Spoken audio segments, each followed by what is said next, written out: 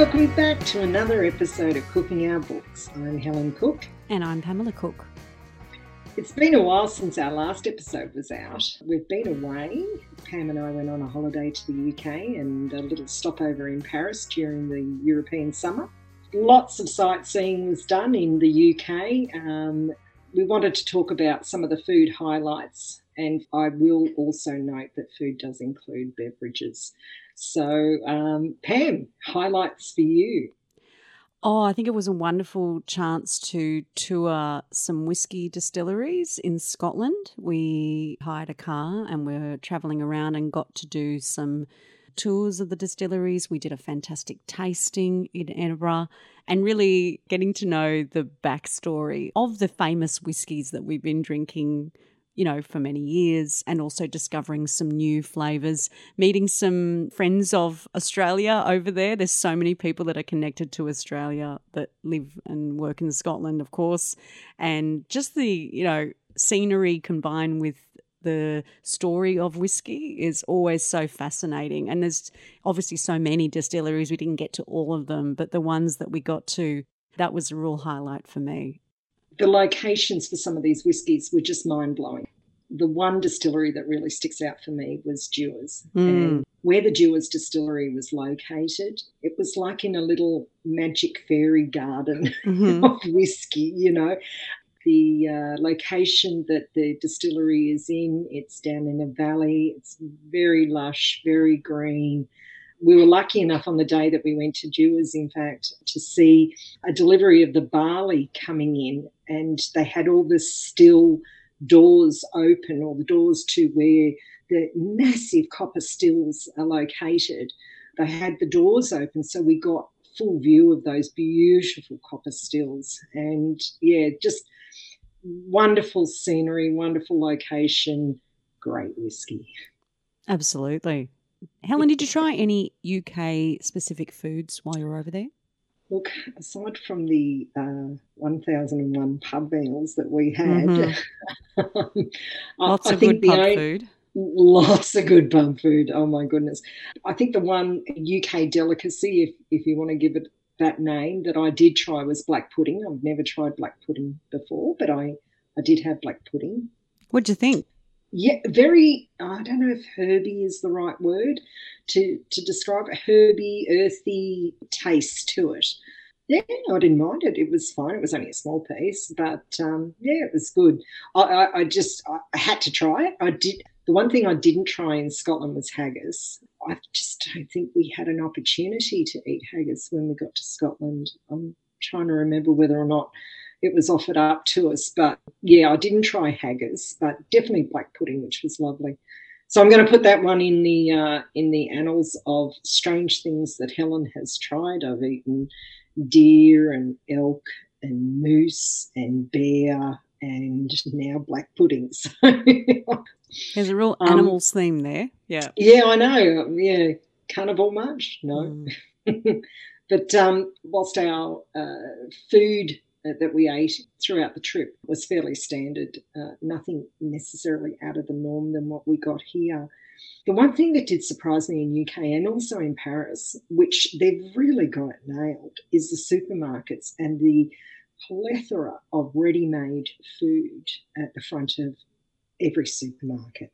And it's great food. It's healthy, it's freshly made, and it's just ready and available. Instead of having to, you know, go to individual restaurants and things like that, popping into the local Sainsbury's or the local Waitrose and picking up a ready-made wrap and a salad and a drink, all for like £5. Just perfect. If we had that here in Australia, that would be so good. Woolies and Coles are certainly missing out on that opportunity and that customer base by not offering that up, I reckon, in my opinion. Yeah, it's pretty standard across, I guess, most of the UK regional centres and cities. I think in some of our really concentrated metro locations of like the major supermarkets here, they do have a bit of a ready-made meal section, but it's not standard that they have over there, and you can find it, you know, not just in CBD areas, you can find it all around. So, yeah, it is very convenient. Yeah, it certainly helped us a lot of the times because we were out and about every day walking around, and it was just easy to stop in a local supermarket and pick up a ready-made wrap or a sandwich or a salad. And particularly when we were in Paris, I think it was our final day in Paris when we stopped by that grocery store and picked up some baguettes and cheese and some sliced meats, and we went and had a picnic in the park down out the front of the Louvre there. But that was just beautiful. And the European summer was just so hot, really hot over there. So it was nice to find a shady tree and eat out, have a, picnic outdoors as such. So yeah, it was great. Yeah, a picnic in Paris is a real highlight for me.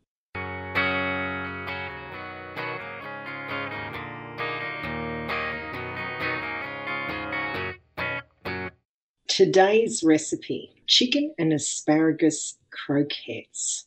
And the minute you say the word croquette, you just think waka waka waka, 1970s. It's definitely a dated form of food, the name particularly. Yeah, I guess I haven't heard the word croquette used much these days in cuisine, even though I think after doing a little bit of research, it's probably still widely eaten in various forms, but we don't often, well, at least in my circles in Australia, we don't often hear about croquettes being served. Yeah, it feels like a 70s hors d'oeuvre or entree for like a party or something that you would have.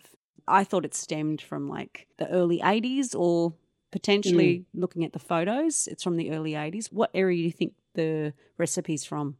Looking at it, I think from memory, it would have been a Woman's Day, and it would have been a late 70s, early 80s, maybe 1980, 81, thereabouts. There's about 15 step-by-step recipes in the wider cookbooks, and this is one of them. I think it's from the Women's Weekly. The decor, it is coloured images, but it's still got that bit of that 70s beige faded look to the images, which I adore. And that's why I'm thinking it's very early 80s. It'd be 1980, 81. And why I thought it was Women's Day was because our father was working at Fairfax at the time, and Fairfax owned Women's Day, and he used to bring the Women's Day home for free. He'd get it for free, and he'd bring it home for Mum, and that's why Mum had all the Women's Day magazines. So that's why I think it came from that. Yeah, definitely 1981. And it was funny when I was reading the recipe and getting prepped for it, immediately I had these visuals come to mind of a pineapple skewered with pickled onions and cheese cubes, just an aspic. The word aspic came to mind as well. It's all so 70s. It really is, making a croquette. But you're right. I mean, you don't hear the term too much nowadays, croquettes. They do still present themselves just in different forms in our cuisine nowadays. Yes, yeah. Let's get into that because I guess croquette's not something in my orbit, but it's mega popular around the globe.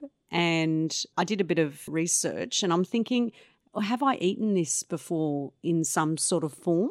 Because it felt like I really hadn't, but after a little bit of internet guesswork, I think I have definitely eaten it. Croquette, it's a French word derived from croquer, which means to crunch. Basically, they're a type of dumpling that's filled with a binder mixture and can include anything. It can be meat, seafood, pasta, rice or veggies that are shaped into discs, ovals or balls, or logs in this case with today's recipe, that are then breaded and deep fried. They think they come from about the 17th century in France. The inventor has been credited to French chef Antoine Carême, who served potato croquettes at a royal banquet in 1817. Oh, see, potato croquettes, yeah, that's something that Is that a chip? No, a croquette is something that's breaded and fried. So it's a dumpling. You're right. It's a dumpling. It's a dumpling, yeah. I know because I was thinking, I think of something like gnocchi when I think of potato, but it's not a pasta. It's not something that's boiled. But yeah, definitely potatoes are a major base of croquettes around the world. Yeah. So it's basically a bechamel sauce in the mixture that's usually made with stewed meat. When you think about it, it's actually a great way to use leftover meat. makes it a little bit more tasty, a little bit more fancy. The Mm. croquette really started obviously in France, but became this hit around the world, and was iterated on and spread around, and it's remained really popular in certain countries, most notably the Netherlands. It's mass produced there, and there are so many variations of these balls of deliciousness in most countries. In the Netherlands themselves, they're so popular that they've speculated that there's about 350 million croquettes eaten every year, and that's about 25 per person per year. That's a lot. Wow. They're really Yeah. popular. They mostly use meat and potatoes. They're kind of eaten as bar snacks, but they also use croquettes as like patties in burgers or like between a bun. So that's a pretty common way to eat a croquette in the Netherlands. That's interesting because when you think about like veggie burgers, right? The patty in a veggie burger, a lot of the times are crumbed and fried. You've got your filling meat and then they crumb it, fry it, and that's the patty that goes into like a veggie burger. So it's just a round, flat croquette. Yeah, it's so true. And as a woman Mm. that's eaten, oh my goodness, years and years of different variations of veggie burgers, certainly, yeah, sometimes Yeah. you can have peas and corn and some sort of mix, and it's breaded and fried. Yeah, that's a great example of a croquette that I might have been eating all those years. In Spain, they eat croquettes often as part of tapas and can be Oh, yeah. filled with that bechamel sauce or meat and Mm. veggies. Here's another one I found interesting. In the US, fish cakes or crab cakes are a form of croquette. I've heard of fish cakes and crab cakes, Well, and have you that's ever had a fillet of fish from Macca's? I have had a They're fillet of crumbed. fish. It's crumbed Yeah, and but is it fried. is it a croquette? Like it's meant to be a fillet, right?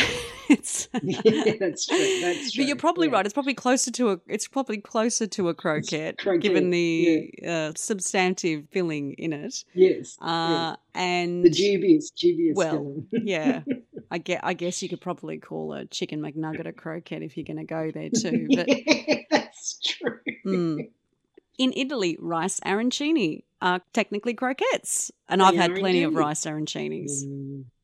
In Japan, they're called korokke. I probably Hmm. pronounced that wrong. And they can include potatoes, onions, and vegetables.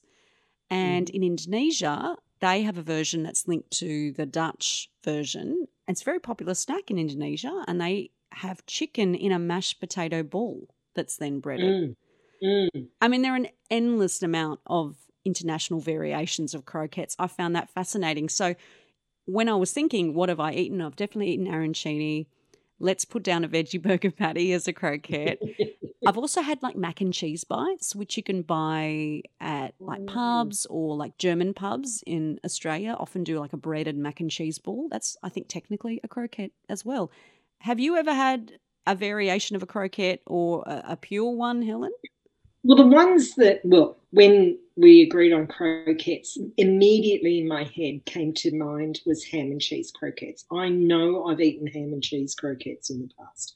I don't know where, but I know I've eaten them. But as you're running through that list, right, of variants of croquettes around the world, I reckon I've eaten a hell of a lot of them. Mm. Definitely, like I've definitely eaten many variants of that. Burger patties, rice arancini. Yeah, definitely eaten a lot over the years and tried different ones. So, yeah, it's just never been presented to me. I've always had it in my head that a croquette was that log shape. I never equated a croquette to being of a different shape because the ham and cheese croquettes that I've eaten in the past were of a log shape, and it was very much a cheesy, stringy binder mixture in it, which is different to the binder mixture that we made on these ones. So, yeah, anything breaded and fried, I reckon we can put down as a croquette. To that point, let's talk about the chicken and asparagus croquettes that we made. The Yeah. ingredients, so basically it's a wet mixture that you've got to put together, and you're starting with like a roux. Yeah, you start with a roux. This recipe calls for a roux. So I've got to be honest, I'll own up now. asparagus is just a really, really big, hard no for me. Don't eat it, don't like it, don't eat it. So when we picked this out, I went, oh, okay. And I thought, you know what, Helen, be a big girl. Try it. Try it again, even though I've tried it for many, many years. And I'm at that age now where I kind of figure I know what I like and what I don't like. I thought, no, I'll try. Nah, when it came down to the crunch, pardon the pun, I had to say no, big no. So the recipe itself calls for a roux binding mixture. So fundamentally your bechamel sauce, but a very thick bechamel sauce, like doughy type. So it's a white sauce because it contained white wine as well, which to me is a white sauce. The ratio of butter, flour and milk and white wine meant that the white sauce came out extremely thick. And it wasn't even like a thick sauce. It was like a dough. And so I actually had to adjust again. I made a number of adjustments to the ingredients because, I go by my eye when I make a white sauce, and I just went, no, even as a binder mixture, I made Play-Doh. It came out like Play-Doh. I just went, no, this is not going to work, right? So I had to double the amount of milk the recipe called for, and then that gave me a thickness that was palatable. And I think that's the key as well. It had to be palatable. I don't think it would have worked. It wouldn't have mixed in with the chicken and the asparagus substitute that I did. But I know you used asparagus. Please tell me the story of your asparagus. Well, yeah, I made a wet mixture, butter, flour, milk, white wine, lemon and herbs. And the vegetables in this recipe are leeks, fresh leeks that you cook. And it specifically asks for a tin of asparagus cuts, not fresh asparagus, tinned asparagus, and chicken breast, or chicken, right? I use chicken breast. I used the tinned asparagus, and I've got to say, when I opened up the tinned asparagus, the smell was unique and challenging, maybe is the word. And really quite off-putting. And sometimes that's the truth. If a food doesn't smell good, because smell is so connected to taste, I don't think it's going to taste good. So these tinned asparagus, they didn't smell right. They weren't off. It was just the nature, I guess, of the tinned asparagus. I don't mind asparagus. I've absolutely bought it and cooked it. It's enjoyable as a fresh vegetable. It's not something that I've ever eaten tinned before. So, yeah, it was quite pungent, the smell. Yeah. Yeah. And I definitely cooked the sauce. The sauce was very wet for me. Also, I had chopped up the chicken quite maybe too fine. In the photos of the recipe, it's pretty chunky, actually. My sauce wasn't. It was a bit more fine, but I really had to let it stew because the smell was so overpowering. It didn't feel appetizing at all. And I thought, well, let's just let this baby, sit in the fridge. I think I actually left it overnight before I went to the next day to bread it, molded it into logs and then, breaded it. But it was very wet mixture, very thick. There was something really unpleasant about the tinned asparagus. I've got to say, the recipe itself, the first major instruction is to cook the leeks off in a saucepan, and then you just make the white sauce in the same saucepan. And that was such a fail because essentially if I could do it again, I would have cooked the leeks separately and then started with a fresh, clean saucepan to make the white sauce, because my white sauce just turned out looking like porridge. I could not get that thing to mix evenly because, of course, the saucepan's full of these leeks already. That was another factor in how unappetizing it was looking. And I'm thinking, I'm hoping this thing comes together. Isn't that funny how we push on? We push on even though your gut instinct is telling you, no, this is a major fail. This is failing. I'm like, no, it'll come good. It'll come, the eternal optimist in us. No, it'll come good. Yeah, and I've got to say, I'm not that good at cooking raw chicken. And I think I cooked it ages before and then froze it. But the chicken itself didn't look that wonderful. It really looked a bit anemic and the texture wasn't great. So the only great thing that I think I'd done some fresh lemon. I'd done the rind because it calls for rind and lemon juice. So, yeah, the individual ingredients weren't that crack hot. The leeks were okay. I think the worst part of it is like because I'd left it maybe overnight before cooking it, the whole mixture kind of had this light green tinge from the asparagus tin. No. So the white sauce wasn't white. No, it was like faintly green sauce, which looked pretty funny by the end of it. No. And yeah. So how did you go about shaping them and breading them? Well, the shaping and the breading was the easy bit because, as I mentioned, my white sauce, it was a white dough fundamentally, right? It was just on that tipping edge between being a dough and a seriously thick sauce, right? So it was just viscous enough for me to mix in the chicken and my substitute vegetable. So instead of the asparagus, I thought I had a bag of frozen spinach in the freezer. I thought, I'll throw that in, thaw the spinach and throw that in.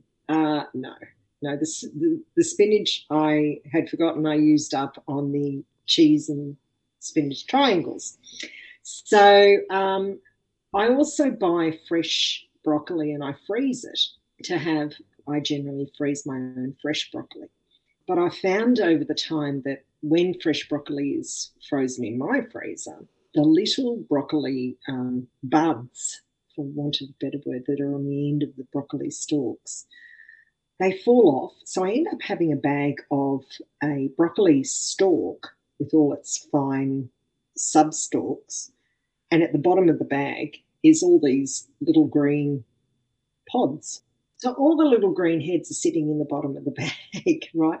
So I looked at that and I went, you know what, I reckon that'd work. That'd go in it really easily, mix in with the mixture and it'll cook fine when I go to fry them. So I did the leeks. I also had frozen pre-prepared leeks. And so that was fine. They went in and, I softened them down with the butter. But the recipe, as you say, called to add the flour in with the leeks after the leeks had softened. And I did that. And immediately, while I was adding the flour in, I'm thinking, no, this isn't right. You need to take those leeks out and then cook. But I didn't. I followed the recipe. And, of course, I came up with the same issue with you. I was like, I've got to try and, the flour was getting all lumpy. So I was quickly mashing it. And it's really hard to try and smooth it out when you've got a pan full of chopped up leeks in there as well, So the recipe says to mix until smooth and stir until smooth. I'm like, well, I can't get this smooth. There's a pan full of leeks in there, Anyway, so I fried it down, and the secret to a good white sauce particularly is cooking down that flour and bringing the flour to temperature, because that's what acts as that thickening agent. It opens the gluten in the flour and it acts as the thickening agent. So I left it a bit longer in making sure I was moving that floury leek mixture around the pan. Then I added in the milk. It said to slowly add in the milk, but I knew, given the ratio, as I said, of butter to flour to milk, I knew that flour would soak up that little half a cup of milk in 2 seconds flat. So I dumped it all in at once, and sure enough, it suddenly became into a ball. So I had this ball of leeks in the saucepan, threw in the white wine, and then I got more milk out and started pouring more milk in and breaking it down and breaking this dough ball down into like a thick roux. So that worked out really well. But I did have to add twice the amount of milk to what the recipe called for. With the chicken, so I did use chicken. I had 2 chicken breasts that I just whacked in the oven on an oven tray this morning. No oil. They just cooked in their own juices. Got them out, let the breasts cool down, pulled them apart with my fingers, and then chopped those strands of chicken into centimetre lengths. So it was fairly fine. I knew I needed to get the chicken fairly fine to be able to form up the dough. and form up ultimately into these croquettes. Pulled all that together. I didn't use lemon rind. I did use lemon. I did use nutmeg. In hindsight, I should have added a bit of salt and pepper to taste. I didn't do that. When it came time to pulling these croquettes together, I got the mixture out. The mixture was fairly solid in the fridge, and just using gloves, I was able to form them up really quickly. And I did the old, flour, egg, and breadcrumbs, and my logs, my poo logs as I call them, my logs turned out great. And quite honestly, they were really, really tasty. So I had to stop my son eating them. The recipe calls for them to be deep fried. Did you do that? No, I didn't. I didn't deep fry them. I shallow fried them. So I reckon there would have been maybe 1 centimetre or 2 centimetres of oil in the bottom of the pan. The oil came up about 1/3 of the height of the croquette as it was lying down in the pan. And seriously, cooking them took no time, like 0 time. I think I rolled them around in the pan, cooking one bit at a time, one side at a time, and it took a total of maybe 3 minutes to cook each. So the cooking was really quick because the white sauce was already cooked, leeks were cooked, chicken was cooked, and my little broccoli buds, they don't need cooking. They just the heat, and they were fine. Mine came out great. The recipe said it makes about 12, and I got 11. So kind of figured that my forming skills were on point. I didn't measure it when I was forming. It says take 2 tablespoons. I just grabbed a handful each go and went, yeah, that looks about the size of a croquette to me, So, yeah, they were great and really yummy. I ate mine with some sweet chili sauce. That's great. I did not fry them myself. I probably bent the biggest instruction of the recipe in. I decided to air fry them, and I did check taste.com.au. Air frying croquettes is a thing. So I knew someone out there is going to not think of me as totally sacrilegious on this front. But yeah. What is an air fry there if not to air fry rather than pan fry? So, yeah, I coated them in a bit of spray oil after I'd breaded them and bunged a few into my air fryer. When I air fry them, actually, because my mixture was so wet, even after being in congealed state, it doesn't sound very appetizing, does it? But no, not at all. Maybe I air fry them at too high maybe this is the air frying process, because the mixture started to obviously bubble and try and escape out of the croquettes. So I was left with these little nodules of mixture coming out, which, if anything, just made the thing look even less appetizing when I brought them out. I did eat a couple. I've got to say, anything breaded and fried isn't bad, no matter how off-putting the mixture. Amen, sister. Amen. This is why they're a hit, right? You kind of put anything inside flour, egg, and breadcrumbs, fry that thing, and it is delicious. And I was surprised myself, even that the fact that I wasn't really looking forward to eating it, but actually ended up not being very bad. And I'm sure had I actually expose the thing to oil on a pan, it would have even been tastier. But what I walked away with was, I get it. I get why croquettes, millions and millions of people around the world enjoy them, because it's an endless possibility of a recipe, isn't it? It is. It is. As you say, you get anything that sticks together, right? That you can stick it together and it can form a shape, and it clearly doesn't matter what the shape is, so long as you can shape up food that is clumped together in some fashion. Whack some flour, egg, and breadcrumbs on it, and away you go. Oh, I mean, I started to think about, if I was to do this again, what would I do? And, the opportunities are endless. Endless, yeah. I love mashed potato. And, potatoes are real comfort food. Potato and leeks, that's a hero combination there. Great in soups. Leeks are great added to mashed potatoes as well. So I could definitely see myself making a potato and leek version. I mean, I love cheese sauce. I can do a vegan version of cheese sauce. Fresh peas actually would be awesome, maybe with a bit of a mac and cheese twist. I don't know. It got me thinking, and it got me excited. I thought, especially if you're entertaining. And that's where this kind of 70s dinner party thing comes in, because if I'm just making dinner for myself, I'm not likely going to bother breading and frying anything. But if you've got friends over or you're having a party, this is a great way to entertain and do something bite-sized when you're having a cool drink. Well, you know what it made me think of?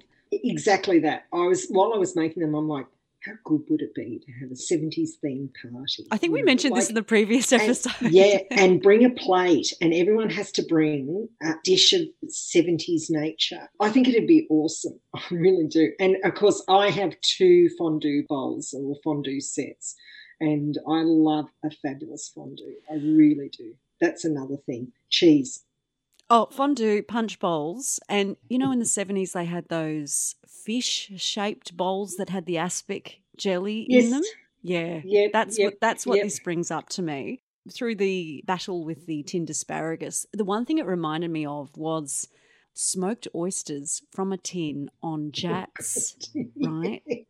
John West smoked oysters. Oh, bless. And it's such a 70s thing. And, of course, I thought it's that acquired taste. And that's what I kind of thought, well, I'm sure a lot of people out there love eating tinned asparagus. So some people do enjoy it, but a bit like the smoked oysters, it can be really popular in some corners and definitely a 70s thing. Yeah, definitely. Just on the final note about anything that's breaded and fried, do we call deep fried ice cream a croquette? Hey, that is so interesting. Well, I've had it in some Chinese restaurants where it's actually breadcrumbed, right? It's not just battered. Some just batter it and some breadcrumb it, right? Absolute breadcrumb. I don't think I've had a battered deep fried ice cream. I've had all deep fried ice creams I've had in Chinese restaurants have been crumbed. And fried. So there we go. Just putting that out there into the ether. And I was also thinking to myself, I think this recipe is great, but I think the asparagus has to get chucked out. Corn would have been another good thing. Amen. Yes. Chicken and corn croquettes. Maybe you need to make it again and do a shallow pan fry, because can I also just say, I'm always wary about deep frying as well, because you just don't want that greasy oil. Seriously did not go anywhere near greasy or oily. It just crisped up that outside coating and there was no grease or oil involved in it. Well, so I think give it a go. I can't wait to see your photos, because I think it's going to be a comedy just to look at your photos compared to my bubble popping, slightly green tinged logs. Gave it a good crack. I think this was a fun one because it opened me up to the whole world of croquettes, and I got to get me some potato croquettes. That's all I got to say. Yeah. Make some. Yeah. You're an expert now. Look, if you want to make this dish yourself, you can find the recipe and pictures of our attempts on our Instagram page. Our handle is cookingoutbooks1. And if you cook it, we'd love to see your photos. Message us your pictures on Instagram or email us cookingoutbooks@gmail.com. Our theme music is Josie Has the Upper Hand by Josh Woodward. And we're on Spotify, Apple Podcasts and Google Podcasts. Subscribe so you can be notified when our new episodes are live. Bye for now. Bye, everyone.